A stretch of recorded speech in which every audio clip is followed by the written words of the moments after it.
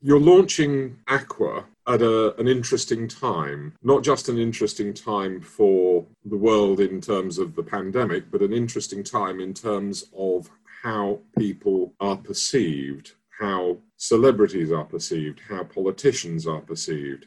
What is it that you're trying to do that is going to get the attention of investors?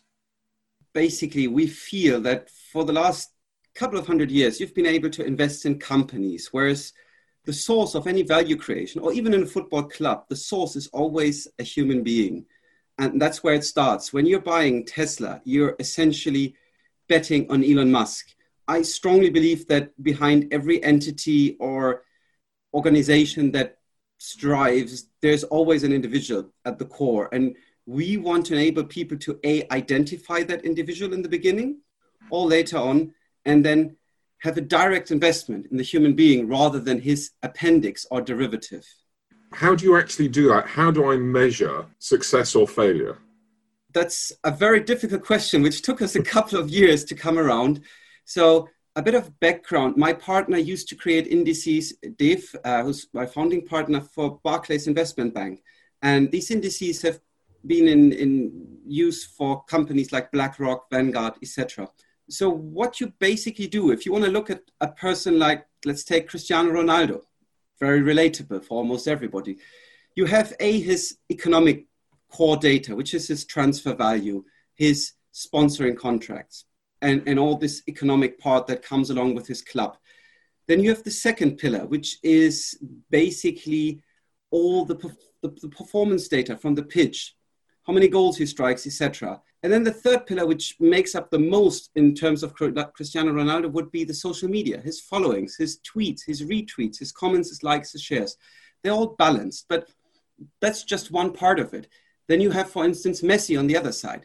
The moment Messi scores 6 goals in a week, obviously has an impact on the relative value of Cristiano Ronaldo. So we're building a matrix and collecting hundreds of data points per player and put them in relation to the development of all the others, and therefore trying to give a holistic picture of the value of that person. Now, obviously, the data points are different in sports, they're different for politicians, and obviously different for celebrities and social media stars.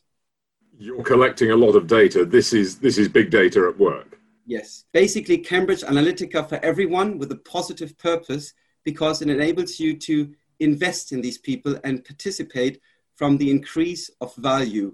So there's a direct application, not just the analytics side, in terms of Google telling you what, where, who, and when, and how, whereas we're telling you the value, and we're telling you the potential and the past performance of the development of the value. So in terms of me as an investor, am I betting against somebody else if I put money into a person? No, you're not betting against another individual as such. You're basically, like with any broker that offers an instrument, obviously bet against the broker in a way, but the broker manages the book. It's like an index manager. If you invest into an ETF or into any certificate or derivative, you have basically these mechanics at work that every index provider has, where he's responsible for paying you out. Obviously, in the back end, it kind of runs via the odds, where the worst players pay off the performance of the best players. How do you choose who to create an index on, and do they have any say in it? I mean, if I'm an actor, and do I want an index on me, or why haven't you got an index on me? Well, that's a question first and foremost of the availability of sufficient data to create that mentioned holistic value. You need enough relevant data points, and you need similar data points. So you basically can't take someone like Ronaldo and put him in relation to a 16-year-old emerging kid in a suburb, because it just doesn't work in terms of comparable data points yet. The celebrity as such is not the person who decides. It's just like if, for instance, the tabloids want to decide to report about Johnny Depp's divorce, Johnny Depp wouldn't have a say in that. What we do is just a more objective, data-based quantification of his value. And it's kind of think of a continuous real-time poll engine if you think of politics or also athletes. So the answer is no, you don't have a say. So I can't get you to create an index on me?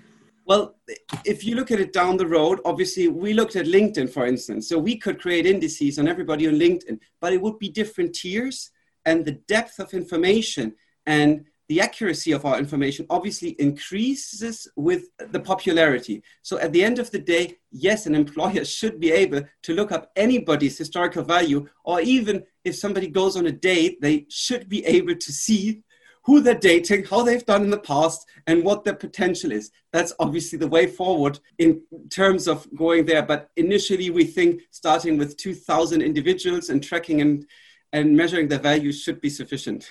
Okay, I'm not entirely sure I want an index on me. I don't think it would be very valuable.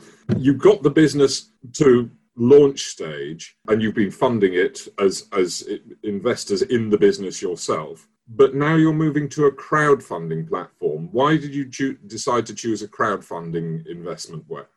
That is a bit because of my personal experience. I previously started an investment bank, which started as an algo trading company. And after that, Naga, which is kind of a social trading platform. And I had from a very early stage corporate investors, venture capital, etc. in. And they basically dictate a lot. It becomes a more corporate activity. It kind of suffocates creativity. The crowd as such is also closer to the business and will be our best user experience tester, will give us the most intrinsically motivated and honest feedback on the product. Because I felt with crowd, your investors are also your clients, and that helps the business in terms of the quality of the product. The crowdfunding round hasn't started yet, will start in October, runs through to the end of November. What's the next step for the business after that? The next step is the launch in January, where we will enable people, first of all, to invest in athletes, which will be football and cricket, because we're also focusing a lot on Asia, where we see the largest potential, also Latin America. So it will be kind of a global reach out. We have a very experienced team. On average, our business development people have 20 years experience in the sector. And so the rollout will happen in Asia, Latin America, and MENA first, and with athletes. And after that, we will bring in the other assets like celebrities, social media stars, and politicians. Politicians last, I notice. Well, that might change. We, of course, will collect feedback from the users and try to accommodate their wishes in terms of what they want to invest in. You talked earlier about the data. I mentioned the phrase big data. This takes an awful lot of managing these data points. How can you be sure that you're giving a true and accurate reflection of the value of a given individual? Yes, that is something we've been working on a lot, and we thought the only way is, which will be executed at launch time, to display the algorithms that we use in order to measure the value, to show that there's consistency. And there will be an audit by one of the big four companies, which I'm not allowed to mention yet, which will basically provide an audit on the accuracy of the indices. And all the indices are created in compliance with the European BMR regulations, which is the benchmark regulations, which determine how you have to create an index, what the constitutes are, what the algorithms are, what the requirements in terms of consistency are. So we will make sure that even though our underlying is a human being, we're treated just like the index that has been created for BlackRock before, actually by the very actual same individuals who created that engine for Barclays Bank, which has been sold to Bloomberg, I think 2016 for $1 billion. So that's the standard and the benchmark that we want to apply to ourselves in terms of transparency for our clients and also users. This constitutes what is described as an alternative asset.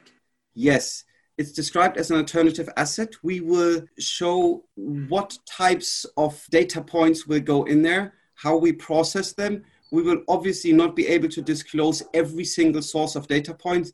some are obvious. If you think of celebrities, IMDb, Rotten Tomatoes, etc., it's obvious, you can assume that, but we try to give as much transparency as possible.